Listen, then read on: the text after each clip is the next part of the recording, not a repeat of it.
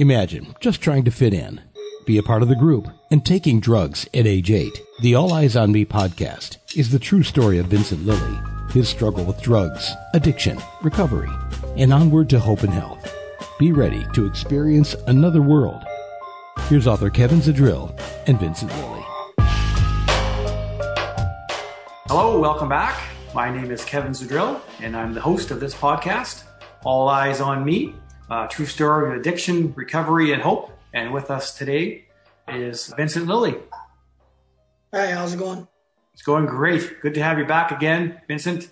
I thought it'd be great to kind of circle back a little bit and discuss more on recovery, something that you've gone through on several occasions and certainly have been a good mentor for other people. And I thought it'd be a good opportunity here just for your insight because it's talked about a lot within the book on recovery and really what that means and entails for people, because I know it's different for everybody.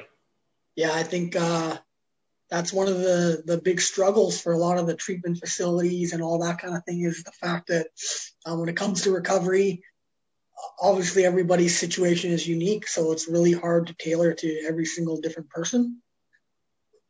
But what it ultimately comes down to is the willingness and to deal with it on your own, to make that decision on your own, and then going in and willing to face everything that comes at you on your own with your own decision without someone trying to push you, or because that makes a great difference, I think.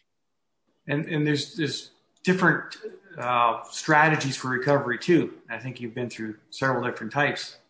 Oh yeah, there's definitely different strategies and definitely different beliefs on how it should be done. But I wouldn't say that any one of them was better than the other. I think that it's great that there's lots of different kinds, because like I just said, there are plenty of different people when they are different, all unique situations. So some person can find one that will work for them and then it won't work for the other. And that sort of means for that person seeking treatment, is it just a matter of making that first step to get into treatment? Is that the starting point? For sure. I think for sure it definitely starts with being 100% ready to make that commitment, because there's no such thing as being halfway in, halfway out, because I've been there and trust me, it doesn't work. Being halfway in, halfway out, it's like, for instance, there's going to be these clients for these treatment facilities that are doing it for certain reasons. Like, let's say their kids got taken away from CFS. So let's say CFS is saying, this is what you have to do in order to start the process of getting your kids back. Or someone's getting out of jail, they're getting bail from jail to a treatment facility, and they're being expected to follow certain conditions in order to, deal with their charges. In situations like these, this is like a halfway in, halfway out situation, because they're basically being told that you got to do this in order to get that. And like I said, it has to be a decision that's made from within 100%, not any other than that. So someone that's all the way in, goes through treatment, comes back out, what would be some advice to keep it successful? Because I know it's difficult. Yeah, I think that one of, I say three of the things that keeps a lot of people stuck is that, they've lived so many years in the problem with the drugs and alcohol that, they build habits and behaviors around what it is that they do. And it just becomes them, and so I think people, places, and things are three of the things that are something that has to be addressed and changed, especially upon being released from a treatment center, because those are the things that are main triggers for people. And for you, that meant when we met was at Pan Am Place. And that sort of got you out of that people, places, and things, right? That was finally a significant change in your life. One of the reasons why Pan Am Place is a choice for people who struggle with addiction stabilization. Yeah. Oh yeah, for sure. I just think that the expectations there are a little more higher And I think that's good because you don't want someone who comes out of treatment to become comfortable. Like, not like, yeah, you don't want them to just be comfortable, right? You want them to be still stuck in that mode that they're in when they're in treatment. Because if they're not, then it'll allow their brain to have those chances to start thinking about those old thoughts, those old behaviors and that. And you want to keep them in that frame of mind that they're in when they're in the treatment center. So does it really mean a break away from old acquaintances and old locations? Is that something that's often a fall? For sure. That's for me, that was something that was huge for me because like I was saying, the point I was trying to make about these habits and these behaviors that become us, we go back to what we know, right?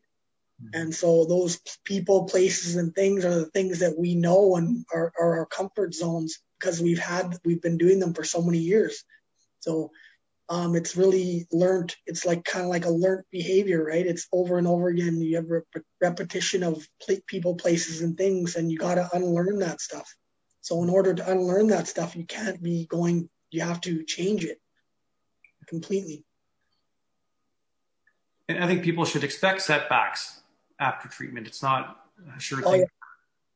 That's one of the things that people in treatment need to accept is the fact that they obviously, as much as we'd love to be perfect, perfection is unattainable. You know what I mean? You shouldn't be trying to strive to be perfect because you need to realize that failures are a part of this process. And what's a good support network for someone that's trying to maintain that sobriety? I think it definitely starts with family. If you're involved with any sort of religious religious stuff, then you can definitely use that for sure. Whether it be God or whether it be native teachings or whatever. But I would say, yeah, family and faith and would be the two strongest ones. And there's a lot of stigma with addictions, and I think it paints a picture of someone and not always in a positive light. How can we break that so that we can realize these are real people with a real issue? Well, unfortunately, I think that stigma is always going to be around, but it's not to lose sight. With that being said, not to lose sight of the fact that we can still change it and how it's been dealt with and how it's been looked at. And the best way to do that, I think, is just to stay your course and do what you need to do for yourself and just be successful in that area. Because then the more of us that do it and succeed, then that's when, the stigma is going to change a little bit more because then people can't say, oh, well, look at this and look at that, right? Mm-hmm. And you've been doing a lot of work with communities and groups to promote that, haven't you? Yeah, for sure. I did a documentary about that, actually. I got invited into the documentary. It was called Addiction, It's Not What You See. And that had to do with the whole stigma thing about how people, get caught up in the stigmas and how a lot of people allow the stigmas to actually drag them down and not to be successful in their addiction. Mm-hmm. But that's one of the things that needs to be taught to people that are on that road is, that they're going to always have those people that are there that are going to be negative about that, but they need to realize that no matter how good you do in life, there's always going to be those people there, right? Mm-hmm. Yeah. And addiction at its worst could be a lot that's fueling, criminal activity, crimes, which ends up leading to incarceration. And from your experiences in jail, that isn't or is, and we'll hear from you what your perspectives are while being incarcerated, if it's a chance to deal with it, or does it make it even worse? For like being incarcerated? Right, and your addiction. it can be, it's not for sure one way or the other. It can help and it can hurt. But it all depends on the individual and where they are at in their journey. You know what I mean? I think that's the big part of it, is that it all depends on the person and where they're at in their journey. You know what I mean? Because for me, like the doctor said to me a few times, that it literally saved my life, because of the fact that my drug use and drinking slowed down because I was incarcerated, right? I didn't get to do it as frequently as I did when I was on the street. So had I been out on the street doing it every day like I was doing it, I probably would have been dead, or, like, really sick. So incarceration can help you, or it could hurt you. It depends on, the individual. Yeah. So for parents and with young children, teenage children, what would sort of be some advice, some direction you can give them with their children who could be, if they notice that they're starting to get into that drug scene, alcohol scene? Well, I would definitely say the most important thing is not to try and give them, not to try and yell at them or give them a really hard time about it, because I find that for myself, I basically just rebel against that, right? And so you want to obviously you want to try and just strengthen the relationship that you have with the child in order to gain their trust. And then, in these times of struggle, you want them to be able to feel comfortable to come to you if they ever need help or whatever, right? So I think that's the most important thing, is you want to just try and always strengthen your relationship with your kids. And definitely a lot of parents, they yell at their kids, or, get mad at them for the mistakes that they make, but they don't even realize that these mistakes are going to happen, man. You don't, I'm not saying that you don't want a kid to get into trouble, but it's going to happen, right? Kids are going to get into trouble. And then when they get into trouble, you're like, you get pissed off, but you got to understand that these things are going to teach them. These are the lessons they need to learn. Mm-hmm. And like they say, it's not the things that happen to you that define you. It's how you react to any given situation, right?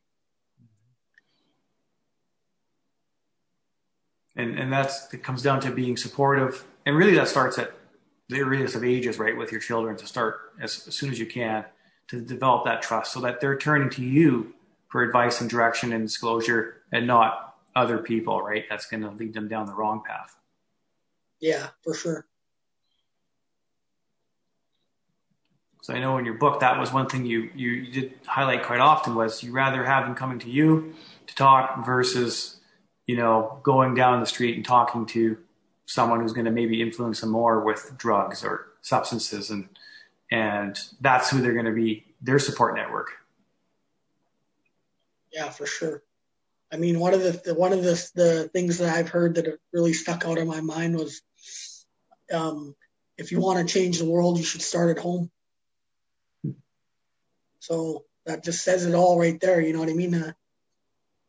Your home is where your heart is, and if your heart's not good, then you can't really be very much help to anybody. Yeah. Very true. As you find with your work in the communities, for in particular, men's resources, what's some of the advice, directions that you've been giving to help them?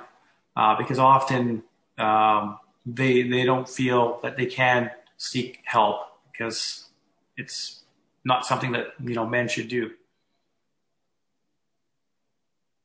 Well, I think that's why a lot of these men's groups have started in the city, and just trying to encourage the young men to try and get involved in that kind of stuff, because we need to let them see that the old way wasn't working. You know what I mean? That the stuff that's been taught to our men and our kids and that, it doesn't work because it's not the way that it should be, right? We're all born the same, you know, like we all have the same emotions, right? So like once you can actually truly face yourself and deal with your emotions and talk about them, it's completely beneficial in every area of your life. And that's just what I would say that I try and preach to kids, you know, to tell them, you know, that I teach my kids, you know, like everything, you know, it's okay if you cry. You know, you can listen to sappy music. You can watch, doesn't matter what you watch on TV, right? Or you can like Pink.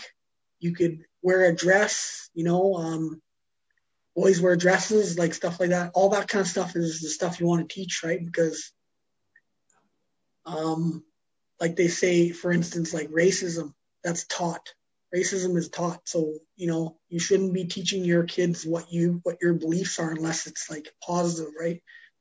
It's like, that's basically the kind of things you want to, you know, start trying to teach to the kids, because there are a lot of young adults in this day and age that have learned these types of things from their parents, like racism or being homophobic or stuff like that, right?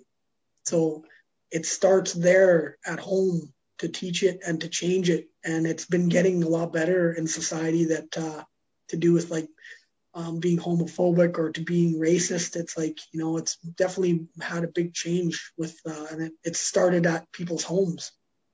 What kind of, you know, advice then, you know, when you go to the schools and you're speaking to the children, the kids in the schools, what's your message to them when you're standing in front of the class, and what's something that you really want to have stick with them? If there's even one point that it just resonates with these kids. I think one of the main things that I like to say is, you know, it starts with treating people how you want to be treated. You know what I mean? Because too many times these kids, a lot of the things that they see and they hear, they repeat. You know, and so these things that they do and say are not even them. It's not even themselves doing it or saying it. They're just following. Mm-hmm. So, you know, like it all boils down to, you know, if someone, like I say to my kids, if my kid does something that I don't like to someone, I say to them, how would you feel if someone did that to you? You know, so that's where it begins, is that you have to treat people how you want to be treated. And when it comes to